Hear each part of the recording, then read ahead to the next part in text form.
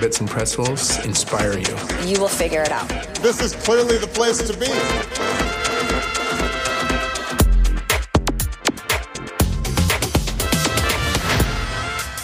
Servus, and welcome to a new episode of the Bits and Pretzels podcast. I'm Britta Wetterling, Bits and Pretzels editor-in-chief, and I welcome you to the show. Today, I'm talking to Hildegard Wortmann, member of the Board of Management for Sales and Marketing at Audi and one of the most influential women in the international automotive industry. Hildegard is a leading expert in brand creation and crisis communications with a lot of experience from having worked in executive roles in different industries. She started her career at Unilever and then moved up the ranks at BMW, where she completely revamped the Mini brand in the early 2000s. Turning the Mini into one of the most popular cars in the world. Today, she's the first woman ever on the board of an automotive company, where she's currently faced with a big challenge again. Turning around the Audi brand after the diesel scandal happened and the whole car industry is faced with ongoing claims to having neglected the issues of climate change, sustainability, as well as changing customers' behaviors for too long. And in our conversation, Hildegard offers rare insight into her playbook on building a brand as well as crisis management. Don't hide, don't stay away, don't be shy. Even if you don't have an answer yet, you can still go out and say, I'm working on this, I'm looking at this, I'm concerned. Or you can show your emotion, you can show your empathy, and then come up with clear action. It's about speed. It's about showing immediately your commitment, immediately that you are on the top of the news and really understand. Because in the end of the day, customers want to see that you have understood what their sentiments are, how they are feeling at the moment. Hildegard Wortmann, thank you so much for joining the Bits and Pretzels podcast today. Thank you very much for the invitation. We're very happy to get some insights today from your perspective as a brand manager at Audi. Many founders obviously have a lot of questions about building brand. This is actually what I wanted to talk with you about today as somebody who is like in the industry for a long time, first at BMW, then at Audi.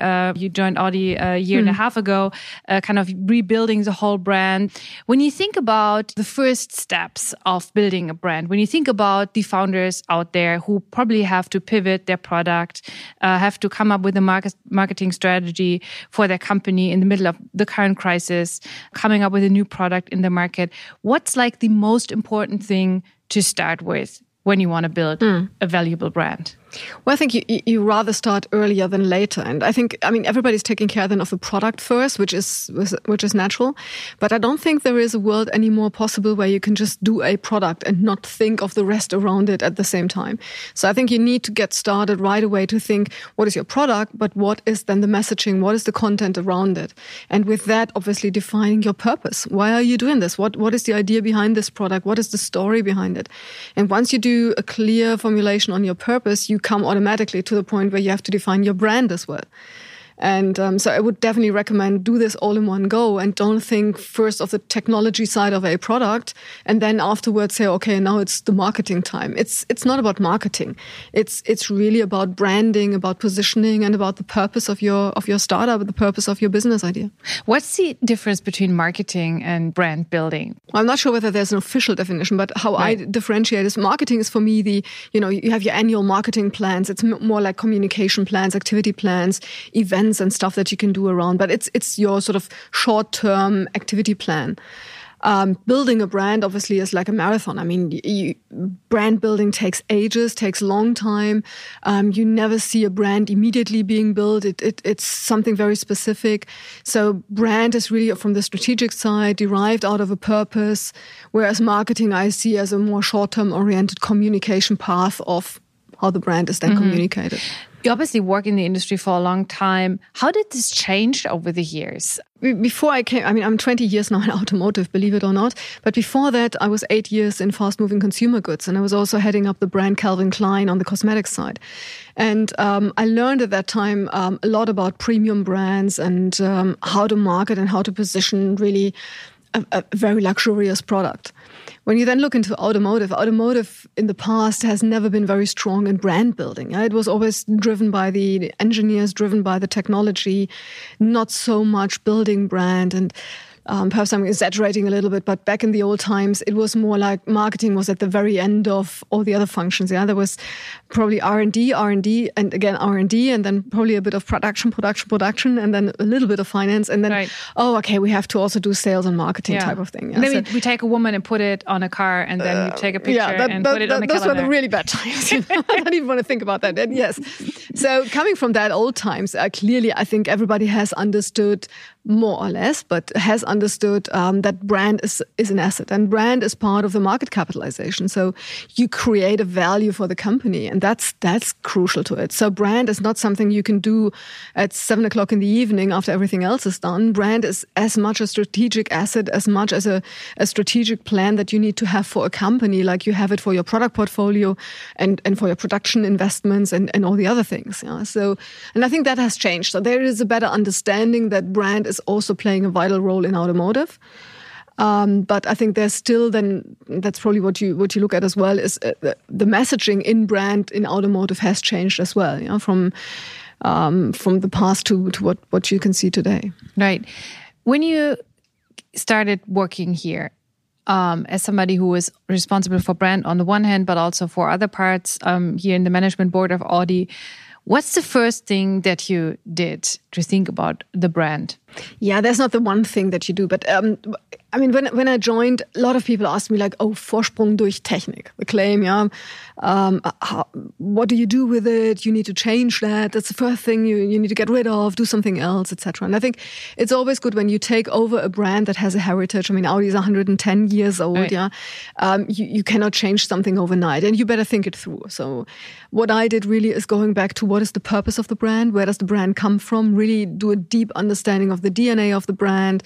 What were the icons of the brand, like like Quattro, like TT, like R8, etc. You really need to get a very, very detailed and deep understanding of the past in order to be able to create the future. And that was really the first thing that I had to get my head around. So there's a wonderful book on Audi tradition, which explains where the brand comes from, how it evolved, what were the steps. And you really need to digest that. You really need to understand those roots of a brand, because otherwise you will not be able to build a credible and authentic future for it. Right. On the one hand, you come like from a big legacy brand, a long history. On the other hand, there's like some challenges in the market, obviously with the Dieselgate and many other discussions around sustainability, the SUVs. How do you balance these different stakeholders in the industry? No, I think if you look at a brand like a person's life, yeah, you always have in your life. I'm sure I had like a 5 in mathematics at some point, and you never get that out of your CV again. Yeah, so things do go wrong in your life, but they are part of your life, and right. You have to make them an integral part of your life. You cannot just erase them. Yeah, they happened, but it's the way how you handle them, and the way how you use to handle it, and how you learn out of this. And clearly, we had some rough times, no doubt, and don't want to go there into the details for this talk here. But the most important thing is that you really concentrate again on what is the strength of the brand. Again, where does the brand come from? What was the real DNA of the brand? And then really see this sort of crisis or this sort of intervention there as an opportunity to go into new areas and to really shape the brand into a different direction. And that's exactly what we did. And for me, both you talked about the diesel thing, but also the current Corona crisis is something that you handle. I have a clear view that this is an opportunity. This is a challenge, but the challenge in the positive way, because something like this, and I often say this Corona has been like a booster, like a speedboat for us in certain areas of our business. So I see it always as a chance, but you have to act with that in a very good understanding. Obviously, it's a challenging time for founders as well. It's obviously an opportunity. Everybody's talking about digitalization, education, healthcare. How do you think about these new opportunities in digital for your company? Yeah, I mean, digitalization, like you say, it's been a buzzword for such a long time. Everybody talked about it. And sometimes I wasn't even sure what people really meant when they said digitalization.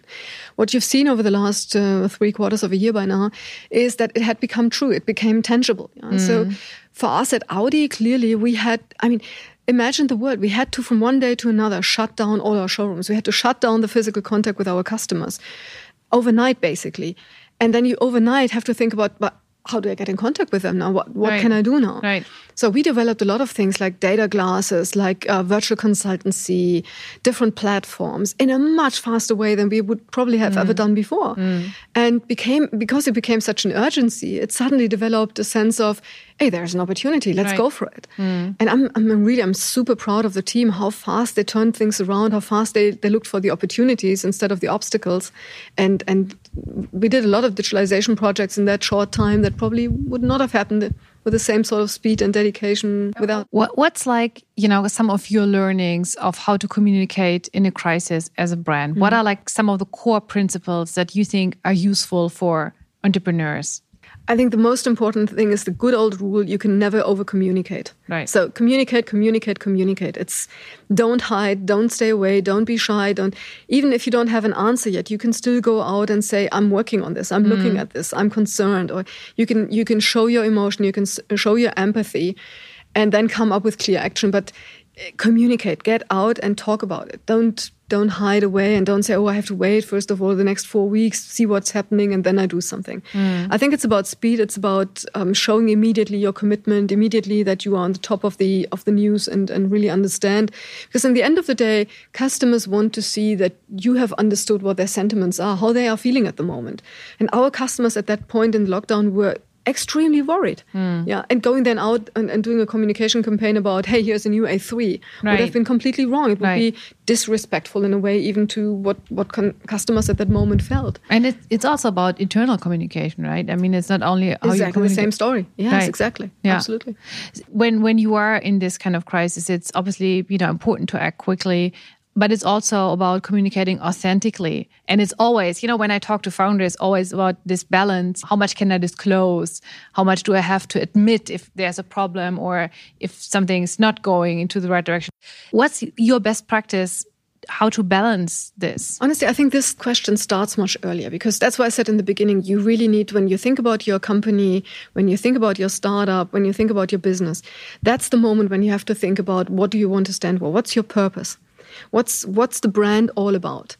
And that has to do probably in the startups more than everywhere else, also with your own branding. As a young entrepreneur, how do you want to position yourself? What's your self-branding? And self-branding, in the German culture, you quickly feel like, oh, this is something that I'm not supposed to do. Yeah, it's something like it's like show-off mentality. Right. It's got nothing to do with that. It is, you need to have a strong self-branding. You need to understand, what are your strengths, where's your distinction towards other business concepts, what's different, what's special about you, and then you start telling your own story. You're part of the narrative that you create around that brand. And if you've done your homework, if you've done all these things, and you have a clear understanding of this and a clear mindset about what this is all about, and then a crisis hits you, you know immediately how to act. You have a feeling of how to use now your empathy, how you use your narrative of the brand and turn it into action. But you haven't done your homework there. If you're not clear on what the purpose is, if you're not clear on how much you bring your own story to the table, etc., and then the crisis hits you, you start being just, you try to take some activities, but you don't know really what the direction is. And people will lose you. Right. You wash down your brand and you wash down the things that you have. What if I'm in a situation, let's say I have to, have a certain communication strategy moving forward? How much can I, decide out of the moment if I probably don't have the time, right? I mean, it's nice if I have the time to come up with a crisis plan, sit in my office for 2. No, you never have time in crisis. That's, that's why it's called crisis. This hits you out of the blue in usual cases. Yeah? And it doesn't have to be like Corona. It could be something, you have a big product problem, or you have, there's an accident in your office, or, things can happen, all sorts of things, but you never have the right moment for this. You can never plan a crisis. So you have to plan up front. You have to be very clear up front. What happens if? And the other thing I would strongly recommend, and that's really an advantage nowadays, you can feel what's happening in the society, in the area where you work, easily by just screening carefully through the internet and screening through all the platforms like LinkedIn, like YouTube, whatever it is. And you can watch, and topics don't come up overnight. You can feel a sentiment in society evolving. And if you are really sensitive to that, you get it where an issue comes up. And you have to take that damn serious. You have have to take the very first customer that writes to you and says something critical about your product. Take it serious. You can learn from every statement. Even if you think it's completely stupid, it's completely wrong what that person is saying, it is something that person currently is perceiving, and you have to take that serious and get prepared. Any advice of, where to have your eyes and ears on as a founder right now? Everywhere. Like Twitter, LinkedIn, Instagram. Yeah, I think there are different philosophies what to take first, and I'm a big fan of LinkedIn on the business side, clearly, and I'm doing LinkedIn, and I'm happy to invite everybody who's listening to have a look at my LinkedIn account. Would be great to see you there. Would be great to have your feedback there as well, also on this podcast. But anyway, feedback on the Audi brand. And I started LinkedIn only when I took over the Audi bot position here, because I felt it was for me a very good way of immediately reaching out to my own team. So I didn't do it in the first run in order to communicate to customers, to the society, whatever. Yeah, it was really, I really created the account in order to reach my sales team that is all over the world. I mean, the smallest number of my team is sitting in Germany, and the largest number of my team is sitting internationally. And I thought it's the fastest way for me to share with them how I'm thinking, what leadership means to me, what kind of person I am, what kind of activities we are doing, etc. And that comes basically for free. So every founder can do that immediately. But the important thing is don't do it accidentally, like, oh, today I take a selfie and post it. That's not what social media is about. You need to have a very precise plan, you need to set yourself goals and then think about how you want to measure the goals. If it's the number of followers, if it's the number of interaction, if it's the number of likes, whatever you set yourself as a target. But don't do this as a thing you do at night at dinner table. It's something that needs exactly the same attention and detailed planning and strategy like everything else you do in your business. How long does it take to create a brand, or like a good brand? You mean completely from scratch, right? It depends a little bit on how complex actually the brand story is. So how complex probably the product is, the idea, the business idea is, how complex as well the founders are, whether there's a huge story behind it, or whether it's something very easy, straightforward. But I think the most important thing you need to do is really sit down and, as I said, define your purpose, define the why, define exactly what you want to stand for, and do this in a narrative. Write it down. The good old rule, you have to write it down, then it sticks in your head. It is really conceptual work you need to do in the early phase. Once you have that very clear and detailed, defined, then I think you can start. And then actually I think, and that's an advantage of all the social media, you can be very fast in setting up a brand. Faster. The question is then, faster than ever before. I mean, you don't have to go in TV anymore. You don't have to go into print in order to build up a brand. You can build a brand from scratch completely via social media only. And more or less for free. I mean, you have to produce some content, etc. But more or less for free. So it's not a question of financials. I think it's more a question on defining the right messages and really having a clear plan, having a clear goal, what to communicate, when to release which story, how to set up the next chapter for the brand. And I always like the comparison to writing a good old book. You start writing a preamble and you start writing what the idea was, why you did this book, what's behind. That's for me the purpose work. And then you start with your first chapter. And then you build the brand chapter by chapter by chapter. And you have to make sure that you keep the attention high. Like when you're reading a book, you don't want to throw it away after chapter 3. You don't want to lose your reader. You don't want to lose your customer. And you always have to think about new things happening to keep the journey going. I know many founders who are like these nerdy engineering guys who I love. Nothing wrong with that. I love them as well. But who are not the first one who would, say, well, I want to go on stage and, be, my own brand ambassador. What if I'm a founder like that? If I don't want to, be the communicator for my brand, can I outsource this to my PR or marketing person, or how do I handle that? Honestly, I think, I can understand. Not everybody is, I always jokingly, I think you probably have to cut this out of the podcast, but I normally call it a Rampensau. Yeah? What I mean is somebody who is on stage, who can deliver on stage. Yeah? You switch somebody off, you put that person on stage, like you did when you did your Obama interview. You were on stage, like switch on and you were performing brilliantly. Yeah? So you have those people, and then you have people where it takes time. But in principle, I'm convinced everybody can do it. It's a question of coaching. It's a question of how do you want to get across? And what I strongly recommend is not to try to be somebody else. So if somebody is the nerdy guy like you just described it, don't put that person into a shiny stage where there's immediately 5,000 person in front of them. That would be the wrong starting point. Right. I think the key message for me would be stay authentic. And if you are the nerdy guy, then come across as a nerdy guy. Nothing wrong with that. Right. But select the platform, select where you want to be there, where you want to approach probably people that understand this nerdy side. And most importantly, really define your messages. Because even if you are a nerd, if you don't like to talk into a microphone, it doesn't matter. Think about what is your core, what is your inner value, what is the thing you bring into with your business idea, with your party. And then you can make a story out of that. And the story is, the more authentic the story is, the better you can tell it. Yeah. There are some brands, and I'm thinking about two brands who I had a lot of interactions with while I was still in Silicon Valley. One is Apple. The second one is Palantir, who just IPO'd, who are like specialists in creating a brand. Do you have any advice of the right timing for communication? And I think Apple is an excellent state-of-the-art example of how you create a brand. It's about creation. It's about putting every little puzzle piece into place and think about, well, how does this person have an impact on your brand? How does this communication line have an impact? How does your product have an impact? That's why I said in the very beginning of this interview, you always have to think about 360 holistic view on your business. What's your key idea? What's your founding idea? What's your own story? What's your own narrative? But then also what's the brand? What's the purpose behind what you want to do? And when you put this holistic view onto it, then you see suddenly lots of opportunities to communicate. And not all of them are, look at me, here I'm doing a big interview type of thing. Right. You have a lot of subtle ways of doing communication. Right. Can you do too many interviews? You can do too many interviews if you do them with the wrong messaging and at the wrong time, the wrong platform. I think it needs to be carefully chosen. So I would definitely not say take up any interview request that you get, go and do it. You have to be... Yeah, for me, probably the word that comes to my mind here most is the word relevance. You have to be relevant to your target group. You have to be relevant to those people that you want to communicate to.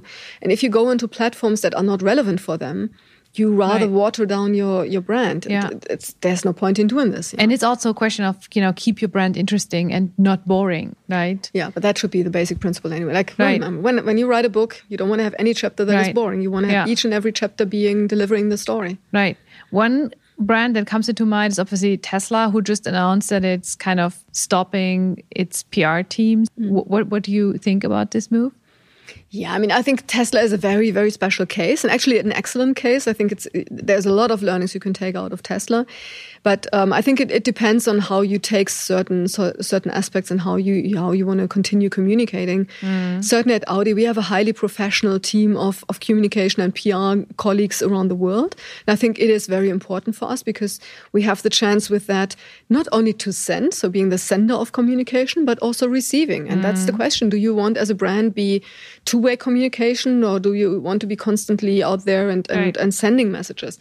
And for Audi, for me, it's very important for us. We say we are living progress. The brand, we have done this new brand strategy, or this brush over on our brand strategy. We say we want to stay with Vorsprung durch Technik, but you need to redefine what Vorsprung stands for, what the progress means. And for us, progress really means that it's no longer about faster, higher, more PS, whatever. I used to play in my childhood time Auto Quartet, and it was always about the one who has more PS than the other one was the winner. Yeah. Those times, I think, are gone. You have to define what progress stands for, and it stands for something where you give something back to society, where you make a contribution to the bigger topic. So the whole sustainability discussion, for example. And if that's your understanding, living progress means for me as well being in communication, being in touch with your customers, being in touch with society, being relevant for your customers. And I think for that, I'm happy to have a very strong network of colleagues in the communication as well as in the corporate communication. I mean, Tesla or Elon Musk has a way to keep himself interesting, and he probably runs his whole marketing campaign through his Twitter account and comes up with, a new idea every second. Is there anything to learn from Tesla for founders in terms of brand communication and marketing from your perspective? As I said, I really have a lot of respect for Tesla, and there's, I think it's a very special case. But how many of the Teslas in the world do you have? So I think you have to be realistic that there is a lot of things that come together, and what I think you can learn as a founder clearly is to really believe in your own story, because that's what Elon is doing. He wants to provide the sustainable energy solution, and that's where he's putting all his effort on. And I think it's a good sign of focus. It's a good sign of being very concentrated in your mission, in your vision for the brand, and really going through that. And probably as a founder in the early days, you run the risk that you dilute too much, that you look left and right, and then you get an inspiration from here and from there. And that's, again, sorry if I repeat myself, I don't want to sound here like a preacher, but you have to go back to really in the very early days, think about what do you want to stand for? What's your own personal message? What's your own personal narrative of the brand? What is your own personal purpose that you have with your company? Right. And it's tough. It really requests you to, sit down a few days and nights and really take. I would always recommend to look for yourself for some sparrings partner, get some inspiration, talk to people completely outside of your business, get inspiration from completely other people. And that's what I still do in my days. Every time I've created something that I call LLX. It's listen, learn, exchange. And I think it's the most important thing. You have to continuously learn. You have to continuously stay open-minded. And take your inspiration from very different fields. So I love to talk to people. Like at the Bits and Pretzels, I talked to Kaveh Younossi, and you could ask, why are you as a sales board member talking to an HR board member of a completely different company? But I got so much inspiration out of that talk with Kaveh, and he's such an impressive person, such an impressive role model that I took a lot of inspiration out of that. So stay open-minded, stay curious. Right. Where do you get inspiration from besides talking to people at Bits and Pretzels? Do you read? Are you listening to podcasts? I could easily answer and say all of that. That's something that is so cool today. You can get inspiration at every corner. You have to. I think the risk is more that you have to really choose carefully what you take as an inspiration and not getting enough inspiration. And as I said, I think I'm somebody who really likes to be in personal contact. Now difficult in Corona times, but nevertheless. Yeah. So I get a lot of energy by really doing talks like these and speaking to people. But at the same time, I could even get inspiration out of a photography. I could get inspiration out of, I love to be out in the nature. I love to be in the mountains. So when I'm in the mountains and my head is free, I can think about things that can inspire me. So it comes from all different areas. But I think the most important thing is that you have the mindset, that you have the click in your head and say, be open-minded, take inspiration, think about things that on the first sight don't look like they have anything to do with your business. And suddenly you come up with ideas that you wouldn't thought would be possible before. Right.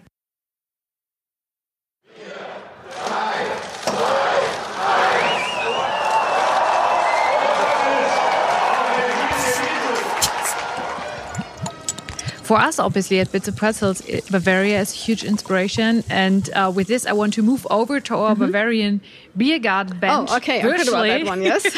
Because obviously... Unfortunately, there's neither beer garden nor beer in front of us. I know, even, we just have to imagine that we're sitting here at the Bavarian beer garden bench, since we want to bring, at least in this time of Corona, a little bit of this taste. And I want to say cheers. Cheers. What are we drinking to? Drinking to progress, drinking to a bright future, positivism. If you could have a beer at Oktoberfest with one person, dead or alive, who would it be?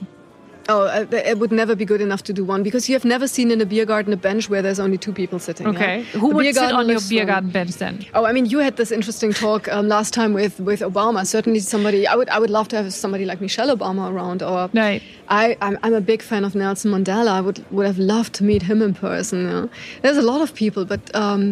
I've never ticked in the way that I was looking for the one role model, the one idol that I was looking up to. Yeah. It's a wild potpourri of different people that I would love to invite. And the more diverse the team is, the more diverse my guests at the beer bench are, the better it would be, the more fun it would be. Yeah, talking about diversity, obviously you are the first woman on a board of an automotive company, and you obviously had an impressive career. You mentioned that you've been at BMW, at Unilever, Calvin Klein.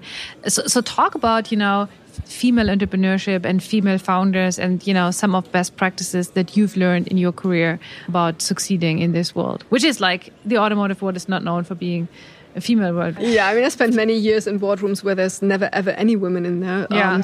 But luckily that's changing. Yeah, I mean, look at Audi. We have already 2 female board members. Yeah, I have my colleague Sabine, who's heading up HR. So we are already 2 in that team, which is great.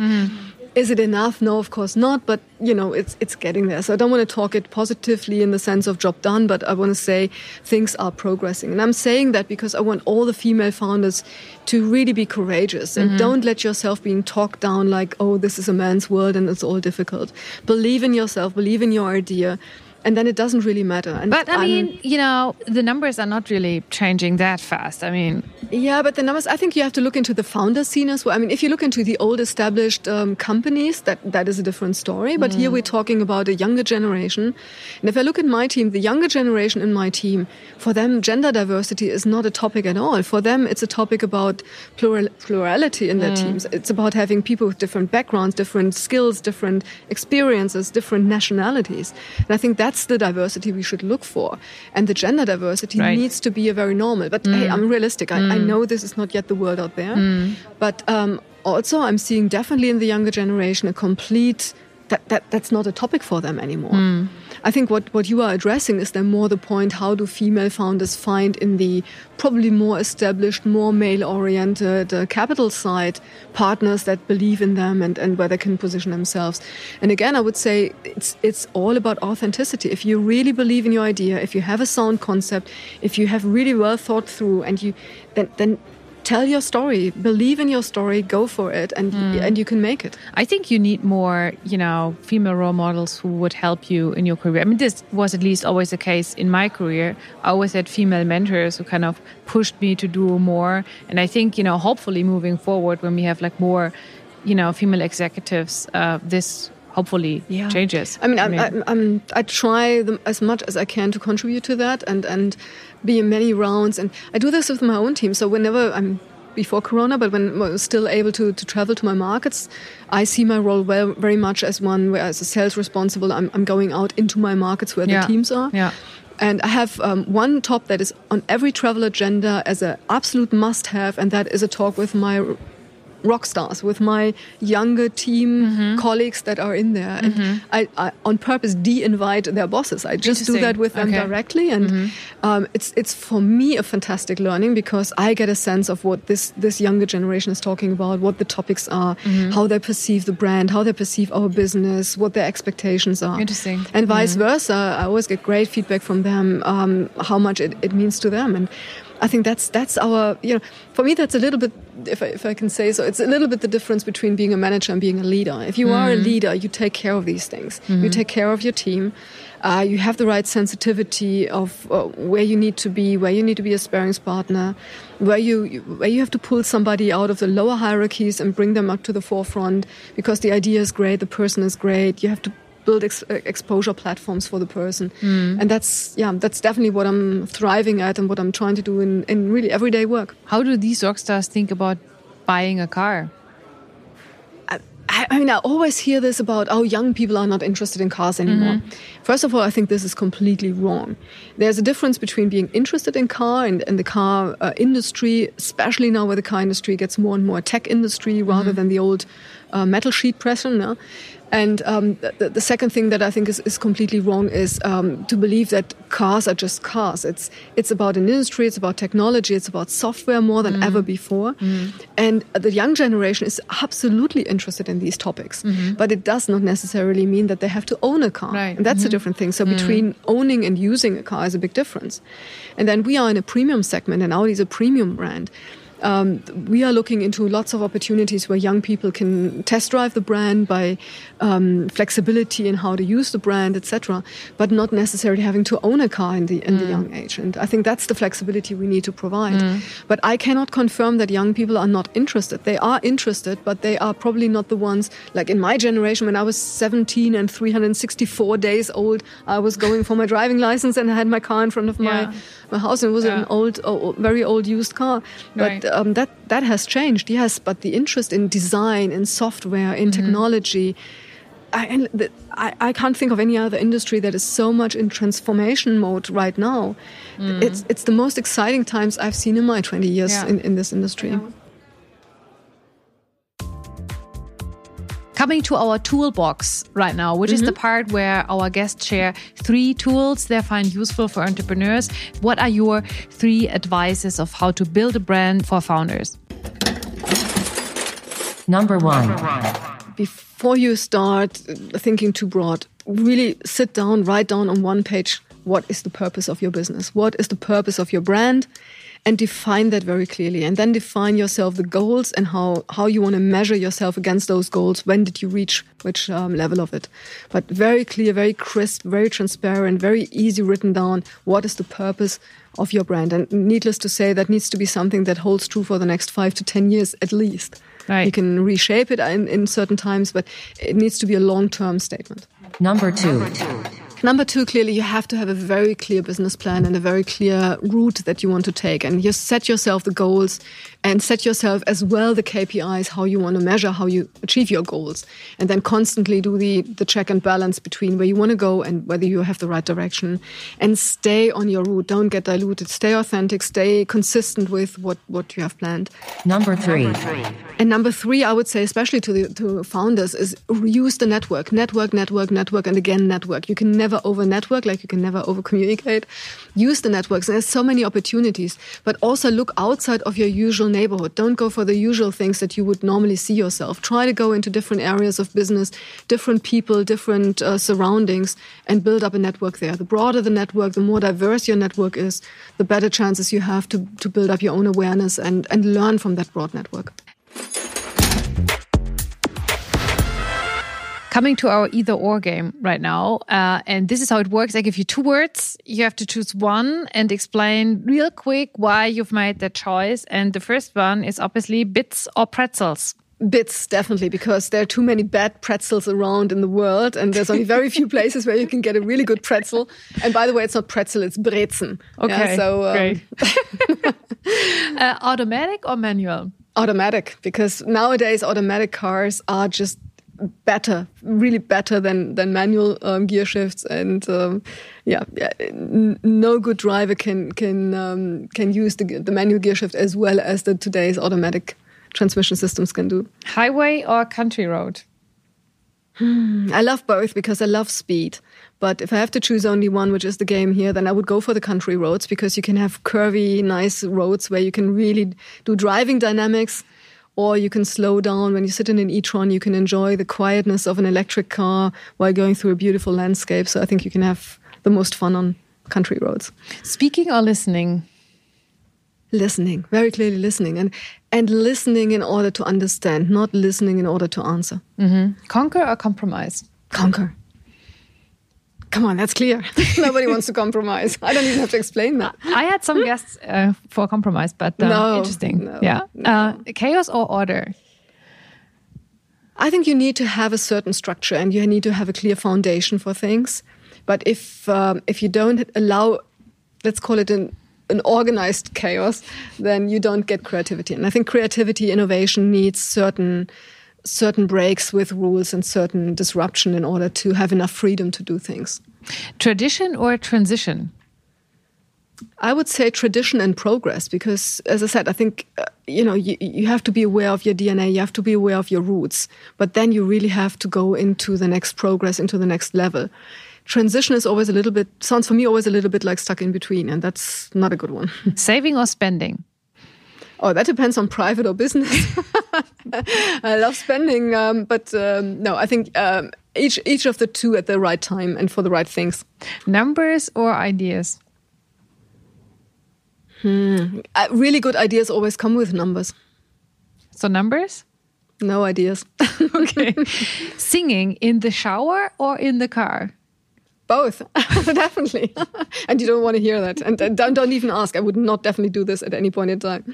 Dreamer or realist?